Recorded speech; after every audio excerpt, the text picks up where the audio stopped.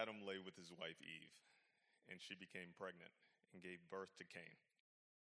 She said, "With the help of the Lord, I have brought forth a man." Later, she gave birth to his brother Abel. Now Abel kept flocks, and Cain worked the soil. In the course of time, Cain brought some of the fruits of the soil as an offering to the Lord, but Abel brought fat portions from some of the firstborn of his flock. The Lord looked with favor on Abel and his offerings, but on Cain and his offering he did not look with favor. So Cain was very angry, and his face was downcast. Then the Lord said to Cain, "Why are you angry? Why is your face downcast? If you do what is right, will you not be accepted? But if you do not do what is right, sin is crouching at your door. It desires to have you, but you must master it." Now Cain said to his brother Abel, "Let's go out to the field." And while they were in the field, Cain attacked his brother Abel and killed him. Then the Lord said to Cain, "Where is your brother Abel?" "I do not know," he replied. "Am I my brother's keeper?" The Lord said, "What have you done? Listen, your brother's blood cries out to me from the ground. Now you are under a curse and driven from the ground, which opened its mouth to receive your brother's blood from your hand. When you work the ground and will no longer yield the crops for you, you will be a restless wanderer on the earth." Cain said to the Lord, "My punishment is much more than I can bear. Today you are driving me from the land, and I will be hidden from your presence. I will be a restless wanderer on the earth, and whoever finds me will kill me." But the Lord said to him, "Not so. If anyone kills Cain, he will suffer vengeance 7 times over." Then the Lord put a mark on Cain so that no one who found him would kill him. Well, I was 13 or 14 years old. Living in Louisiana in the middle of a very rural area, swamps behind our home. And I'll never forget, I was 13 or 14. I'm in the den watching television. It was on a Sunday afternoon. I'm watching a football game. I just really, really gotten obsessed with watching football at that point. I love Sunday afternoons. And I see my youngest brother, Charlie, run out the door. I'm not really paying much attention. He does things like that. He's 9 years old or so. And a few minutes later, my mom comes in and goes, "Where's Charlie?" I go, "I don't know. I have no idea." She goes, "I think he might be hurt." I go, "Why is he hurt, Mom?" "Because he set the bathroom on fire." I go, I think he's fine. I think he just ran out. He's just probably trying to hide or something." "No, we need to go find him." I go, "Mommy, he's fine." Seriously. So I'm just still, because I'm a 14-year-old punk, I'm just watching the game. Next thing I know, my dad comes in. "Where's your brother? Have you seen your brother?" I go, "I know, he ran out there somewhere." He goes, "He set the bathroom on fire. We need to go find out if he's hurt." And so apparently, Charlie, we had, in our house, and it was my parents' bathroom, they had one of those electric heaters that was built in the wall, and the coils would light up, and he was sticking toilet paper in that thing. And some caught on fire, and some of it fell on the rug, and then he grabbed the Lysol, and he sprayed it on there. And the rest of the rug's gone, So there's burn marks all over. And my dad said, "We need to get up and go find your Daddy, he's fine. Get up, we're going to go find your brother." So here I am, I'm kind of the Cain. I can leave this game to go find this knucklehead. So I'm looking around, trying to find Charlie. Next thing I know, they're calling neighbors. You got to realize our nearest neighbor was about 500 yards away. That was really our only neighbor. We could see him. It was our cousins across the field. And then everybody else, within a mile, there were about 10 of us. So he called all those people in. Next thing I know, cousins start showing up. And I'm thinking, he is getting way too much attention for this. And so I'm out there running around the woods, Charlie! I go, he's hiding. I'm telling you, he's fine. Telling my parents, telling my mom, she's starting to wig out a little bit, starting to get a little bit dark. Finally, he comes walking up the road. You know, my mom runs down and gives him a hug. I'm truly the elder brother at this point. I'm thinking, he ought to be in big trouble. I hope they beat him. I'm going to miss my whole game out here wandering in the woods. And, you know, they didn't even punish him. I remember I was so mad because I'm an elder brother. I'm a Cain. Many of you are too. As we look at this story together, I think that the question is, are you a Cain or Abel? And we all qualify. We all qualify often as the elder brother who's done what's right. And God hadn't met our expectations, and he's blessed some other people who certainly don't deserve it. How aggravating is that? It's that spirit of Cain welling up inside of us. There was a movie that came out in the mid-'80s that I really liked called Amadeus. Maybe some of you remember that. It was about Wolfgang Amadeus Mozart, one of the greatest composers to ever live. Matter of fact, as a child, as a five-year-old, he was already composing great works of music. And as he developed, he became stronger and better and better. And the movie kind of gives this account of this man, probably more of a story, about this man whose name was Antonio Salieri. And Salieri had made this commitment to the Lord. He said, God, if you will but bless me with the musical talent to be great, I will give you the praise. As a matter of fact, I will make this commitment. If you will make my name famous, if you will make me legendary, if you will make me the greatest musician of our age, I will commit to serve you. I will give you every moment of the day. I will even give you my chastity. I commit myself to you, O God. Use me to be a great instrument of fame that people may see your blessing and know my name. And so he sat on that, and he was a good musician. As a matter of fact, he was probably the best in that area. But then comes Mozart, and Mozart is a genius. He's a savant. His talents and abilities are off the chart. And even as a teen, Salieri sees this, and he recognizes his skill and his talent is of such proportions that it's even greater than him. People start talking about Mozart, and he begins to write these elaborate musicals, and he begins to do these great works of art, and everyone is talking about Mozart. But Mozart is a snotty-nosed punk, small-minded child who hasn't even bridled his own passions at this point.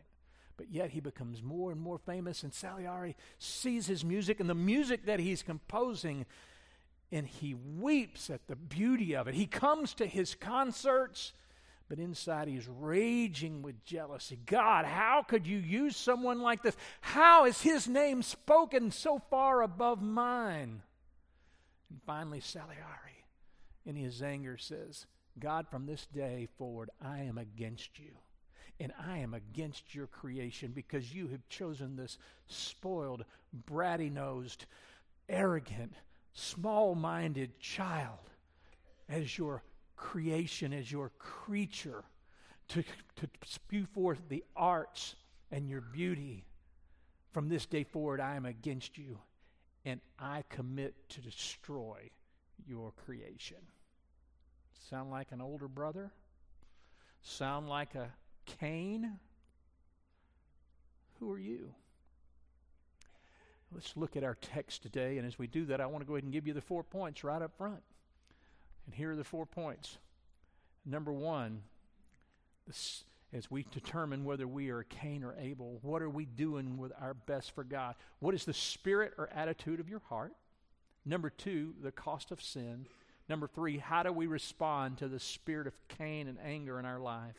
And number four, the grace of God. So the spirit of our hearts, the cost of sin, how do we respond to the Cain in our life, and the grace of God. If you have your Bible, look with me here at Genesis chapter 4, beginning with verse 1.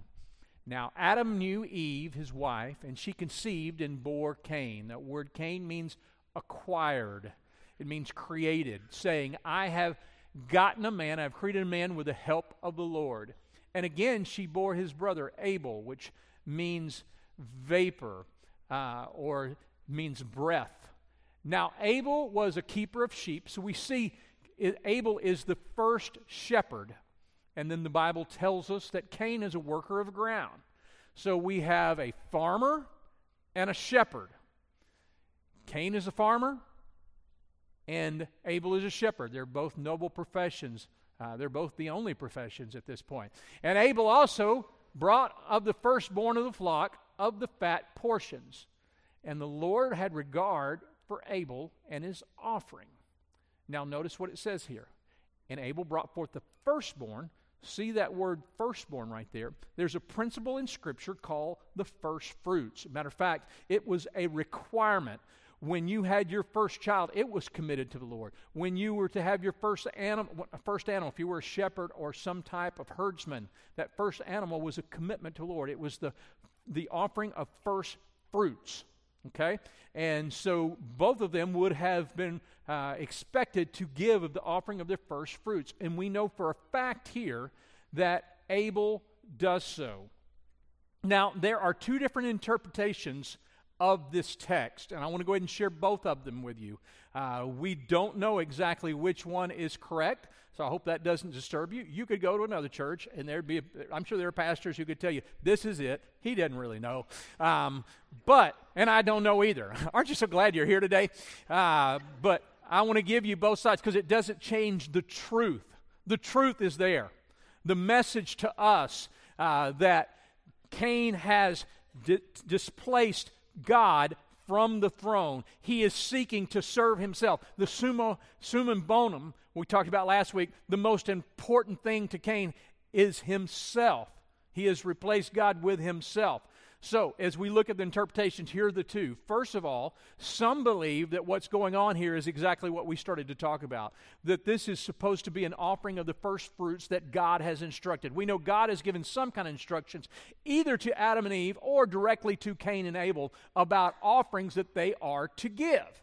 Now, in Scripture, there are at least 5, there are more than this, but there are at least 5 different types of offerings. They're the offerings that are this is kind of what you're supposed to give, this is kind of your required giving. There's the tithe that goes for the priest and the temple. Then there's the tithe that goes for the festivals, the giving that you do for the festivals that they would celebrate and you would participate in. And then every 3 years, you were to give an amount for the poor that was used strictly for the poor. So those are the Old Testament. Now, the other two, one is called what we call a sin offering, and that was to atone or cover the sins you had committed. On the Day of Atonement, which is not established yet, the sin offering would be given on behalf of your family, of your people, as a sacrifice, a lamb or whatever was offered. That blood would cover your sins. Okay, it was an atonement offering. And then the other one is a free will offering, kind of a gift of thanksgiving that you didn't have to give. You could simply give out of the goodness of your heart.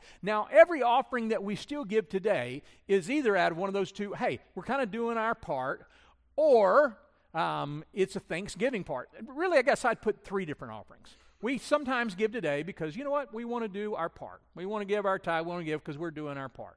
But some give because, you know what, I'm going to give so God will bless me. I'm going to manipulate God with this blessing. I'm going to give to Him so He has to give to me. I'm going to do this so He will do this for me. And then there's the gift of grace. Lord, I give to you as an offering of thanksgiving. I'm just giving to you because I'm thankful, because I'm grateful. Matter of fact, Hebrews chapter 11 lets us know that this sin offering was an offering of faith. What is that? Or this first fruits, because it was the picture that when you first receive whatever it is that you're living on, and for us today, the principle is when we first get our paycheck, we give off the top.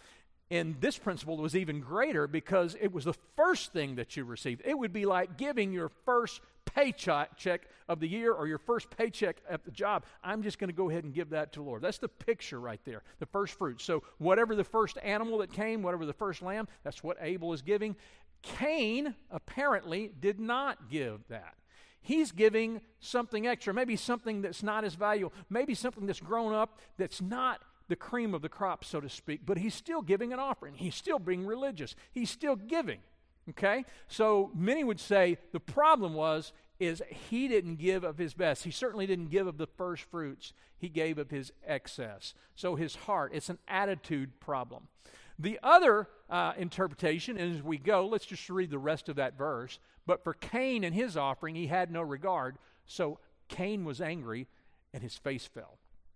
The other interpretation would be this, that God had instructed them that, you know what, there has to be a sin offering presented to cover your sins. Even at this early point, it was a sin offering. And so Abel comes and gives his sin offering, which would have been one of his animals, one of his sheep. But there were plenty of other animals around that Cain could have given. There was still that opportunity. But Cain chooses not to go to the effort. And so he doesn't give a sin offering. He doesn't give something covered, even though God has given the instructions. So it's one of those two, probably. All right, that's what's going on. Either way, it's a matter of Cain's heart. It's not his best. He's not followed the instruction of God. It's just perfunctory worship. He's being the elder brother. I'm doing what I'm supposed to do. Check, I'm done. Moves on.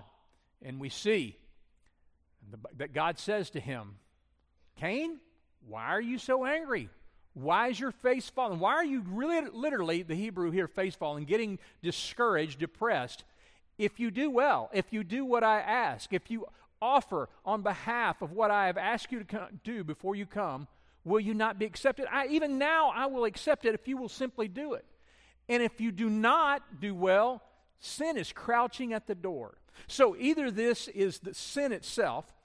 He gives a picture like it's crouching at the door, kind of like an animal that's ready to attack, an animal that's ready to come after him. You know, I grew up, I mentioned in Louisiana, and we had swamps, we had ponds, and there were always snakes. My dad, there's one message that he taught me. Like, if there's anything that I've learned, it's this. When you go outside, look for snakes.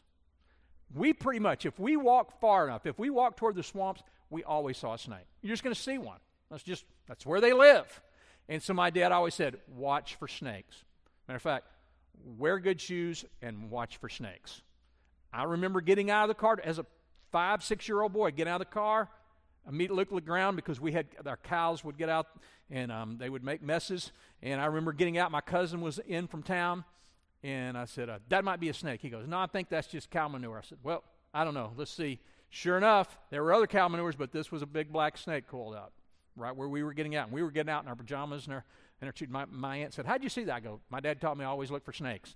All right, so I'm always looking for snakes. And here's the problem. If you don't look for snakes where I live and you just assume that they're not there, you're going to get bit. You're just going to get bit. I know all of you are thinking, how can I get a vacation home there? But, I mean, where I live, that's what you look for them. If you pretend like they're not there, it's going to get you. You have to be aware. Sin's crouching at the door. Sin is going to get you. If you have sinned and then you don't deal with it, you don't confess it, you don't repent of it, it crouches and it grows stronger and stronger till it takes you. At first you do sin, and then sin begins to do you. That's the picture of what's transcribing here. The other picture would be, you know what? It's the sin offering. Some Hebrew interpreters will interpret it in that manner. There's a sin offering at the door. There's an animal at the door. You can give on behalf of your sins. If you do well, it'll be accepted. It desires you, but you must rule over it. You must take control. And you must make the choice to repent and to give. And Cain spoke to Abel, his brother, and they were in the field. And Cain rose up against his brother Abel and killed him. So he's angry, and he doesn't deal with it. He doesn't repent of it, and it brews within inside him. And he gets so mad. And I don't know that he intentionally killed him. He probably just wanted to hurt him real bad. Nobody's ever been killed up this point. You don't really know how all that works. But he knows he's going to hurt him. and he hurts him bad enough it kills him. And here's where we are. Now let's talk about practically for our lives. None of us want to admit we're Cain. None of us want to admit we're an elder brother. But let me ask you this. Are there things that you're frustrated about because they hadn't worked out like you thought they should? Are there people that you're angry with and you just can't forgive? That's the spirit of Cain in our lives. So let's talk about practically what we can do. First of all, let's identify how most people deal with anger and frustration and fear. Let's talk about that and start right there. To begin with, usually our approach is this. Maybe like Cain, we're manic. Fly into rage, I get angry, I say things, and I do things I shouldn't have done that maybe I'll regret later, and I just kind of get manic with it. I think, it's what I feel, I got to say it. Proverbs calls that a fool. A man who blows up in anger and says everything he thinks, that's a fool. You go, I'm just being honest. No, you're just being a knucklehead. All right? That's what it is. It's the Cain nature in you. You're just being Cain. I'm being a Cain. That's right. That's exactly what you're being. I'm being an elder brother. That's what you're being. You're not being Abel. That's not who you're not being like Christ. Hey, and by the way, this is a sermon that I'm preaching to myself, just for you. Just so you know, like I'm real convicted. Like this is one of my struggles in life, one of my many weaknesses. This is one of them. And if I told you more, you'd probably go, I don't know why I'm listening to you about this. But nevertheless, we get manic. Number two, we become mute. We don't say anything. We do anything. We just stuff it all in. We forget it happened. Just act like it's no big deal, or act like I'm just going to suck it in and be okay. Or we become a martyr. Yeah, well, yeah, he did this, and this is where it's left me, and I don't like to talk about it, but I'm just trying to be like Jesus, and so I don't do or say anything. Or we become a manipulator. Behind the scenes, we start trying to get back, and we try to work it to our advantage, and try to make that person look bad, or try to make that person pay as we manipulate circumstances around. Those are all the spirit of Cain. Manic, mute, martyr, manipulator. Sound familiar? So what do we do then? What is a biblical way to deal with this? And I have a lot of scriptures that we could go through. I'm going to read two of them. James 1:19 through 20. Know this, my brothers, let every person be quick to hear, slow to speak, and slow to anger. The anger of man does not produce the righteousness of God. Whoever is slow to anger has great understanding, but he who has a hasty temper exalts folly. So what do I do? What's the biblical approach? First of all, I have to confess. And I ask myself a few questions. Why am I so angry? Why is it you're so angry? And it's almost always for one of three reasons. Number one, I'm hurt. Someone or something has done something that's hurt me, that's hurt my feelings, that's shamed me, or just really is disturbing me. So I've been hurt. So it makes me angry. Number two, I'm frustrated. I'm mad because this is not working out like I thought it should. I'm not getting the expected results. This is not where I'm meant to be at this point in my life. Or the third one, I'm afraid. I'm scared. I'm scared if they do this, then this is going to leave me out. I'm going to be out. Or I'm not going to have enough, or this is what's going to happen. Now, again, there is righteous anger. But righteous anger doesn't have to do with you. It has to do with someone else. You're hurt over what's happened to someone else. This is about you. And sometimes we may be hurt over injustice, but how do we dispense and display that anger? So we have to ask this question. What is it that I really want? What do I really want to happen here? What is I'm really seeking? What was what I really wanted, and why? And thirdly, to recognize I do have a choice how I'm going to respond. I can respond biblically, or I can respond as the spirit of Cain. So, how do I respond in that manner? Well, first of all, when something of that nature happens, or I feel those mad rushes coming upon me, stop and pray and go, God, I need you. Right now, I am so angry. I want to rip a new one right now. God, I want to ask you to help me, and I want to quote some scripture. You will keep my mind in perfect peace, whose mind is stayed on thee. Lord, let words of kindness be implemented into my mind, because I know kind words are like honey, healthy for the soul and healthy for the body. God, I need your words to flow through me. Number 3, refocus. Repent. God, I don't want this to become the center of my world, the center of my attention. God, help me. What will honor you most? I want to refocus and repent. Well, we continue on here, and the Bible says, then the Lord said to Cain, after Cain has killed his brother, Abel, where is Abel, your brother? Remember how God did this last week? We looked at Genesis 3 and how God comes and he asks Adam and Eve questions. And anytime you see God asking questions, it's not because he's ignorant and he doesn't know what's going on. He's not going, hey, you seen them anywhere? I haven't seen them anywhere. That's not why God's doing that, okay? If you're a counselor or if you've ever been to a counselor, one of the marks of a good counselor, they're going to ask you a lot of probing questions, questions that make you dig for the answers. So that's what God is doing. God is the loving, wonderful counselor. And so he asks these questions. He's giving the opportunity for Cain to repent. He said, where's your brother? I don't know. This is such an elder brother thing to say. I don't know where he is. Am I responsible for him? You think he's giving God a little attitude? He must be a teenager at this point. I mean, how am I responsible? It's not my deal. It's not my responsibility. And he is so unrepentant. He's avoiding. He's probably buried the body. He's trying to hide. We talked about last week how hiding is one of the hallmarks of sin. We always want to hide it. And that's exactly what's transpiring here. Cain wants to hide it. So what does Cain do? He says, I don't know, God. I have no idea. And the Lord says, what have you done? He asks him another question. What have you done? The voice of your brother's blood is crying to me from the ground. And now you are cursed from the ground, which has opened its mouth to receive your brother's blood from your hand. When you work the ground, it shall no longer yield to you its strength. It won't be easy. You shall be a fugitive and a wanderer on the earth. And what does Cain say? Just so you know, just so we understand exactly where he is. This is too much, Lord. We don't see repentance. We don't see remorse. What does he say? My punishment is greater than I can bear. This is more. This is over the top. God, I can't do this. Behold, you have driven me today away from the ground, and your face I shall be hidden. I shall be a fugitive and a wanderer on the earth, and whoever finds me will kill me. But then we see the grace of God.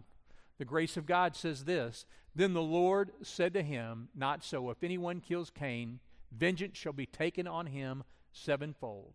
And the Lord put a mark on Cain, lest anyone who found him should attack him. He was given the protection of God, not because he earned it, not because he deserved it. Matter of fact, we might even go, that's pretty doggone reckless of God. Now again, it'd be my contention that he didn't do premeditated murder, but he did kill his brother. He got angry. He sought to really hurt him. And whether he had that intention or not, we see this reckless forgiveness of God. We see this spirit of grace and forgiveness of God being given to him. What about you? Who do you identify with? Are you like me? I love revenge movies. And so do most of you.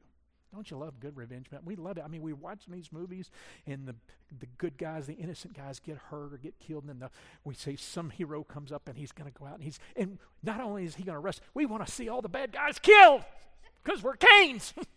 That's what we want to see. I mean, you think about the movies, okay? Think about, I love that movie Taken by Liam Neeson. They take his daughter, and then he goes back, he gets them. He told me he's going to get him, he gets them, and I'm rooting for him. Don't, you might have missed one.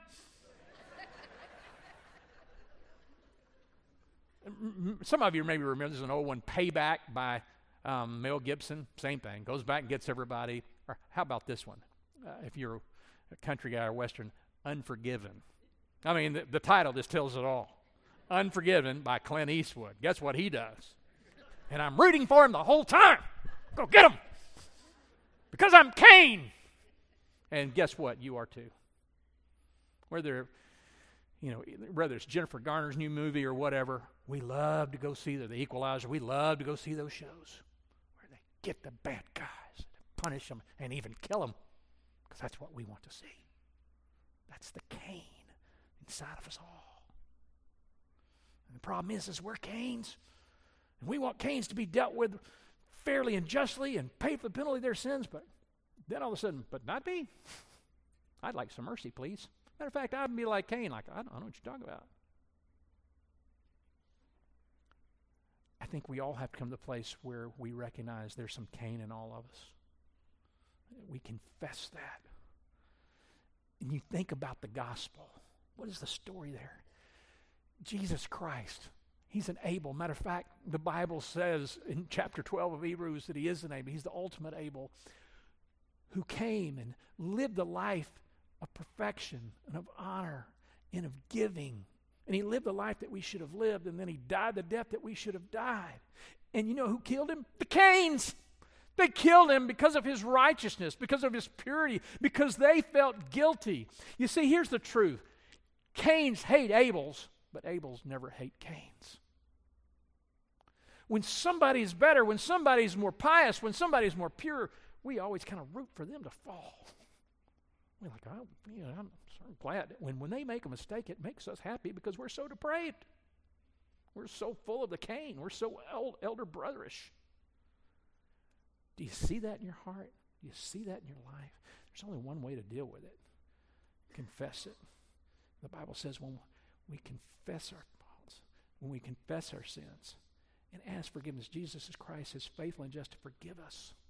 And it's not that we wonder, oh God, here I am having to confess this sin again. I keep doing it over and over. I wonder if he's going to forgive me. Hey, it's already been forgiven. That's the grace in the gospel, that you've been justified through Christ, because the ultimate Abel, he who knew no sin, became sin that we might become the righteousness of God. In other words, his righteousness, Jesus' righteousness, has been applied to our life when we commit to him as Savior, when we transfer our trust from any of our goodness that we could do to what Christ did, when we get over our elder brother self, realizing we've not earned it, deserved it, we haven't worked hard enough, we're never going to get there. We have the complete wrong spirit, and we humble ourselves, and we recognize we're the prodigal, and we kneel before him in complete surrender and say, Jesus, thank you. I ask for your grace and forgiveness, and I put my trust in your life. Be my summum bonum. Be my focal point, my main reason for living. I give you. Thank you for your grace. And when God sees us, he sees us forgiven. He's forgiven the Cain. He's forgiven the Abels.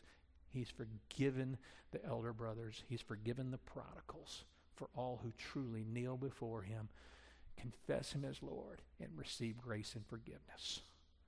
What about you? Have you done that? Let's pray. Jesus, thank you that you're not a Cain.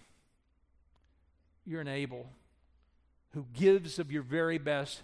God, you gave of your very best, of your first fruits in Jesus Christ our Lord, that he might come and, Lord, bear our sins, because we're all Cains.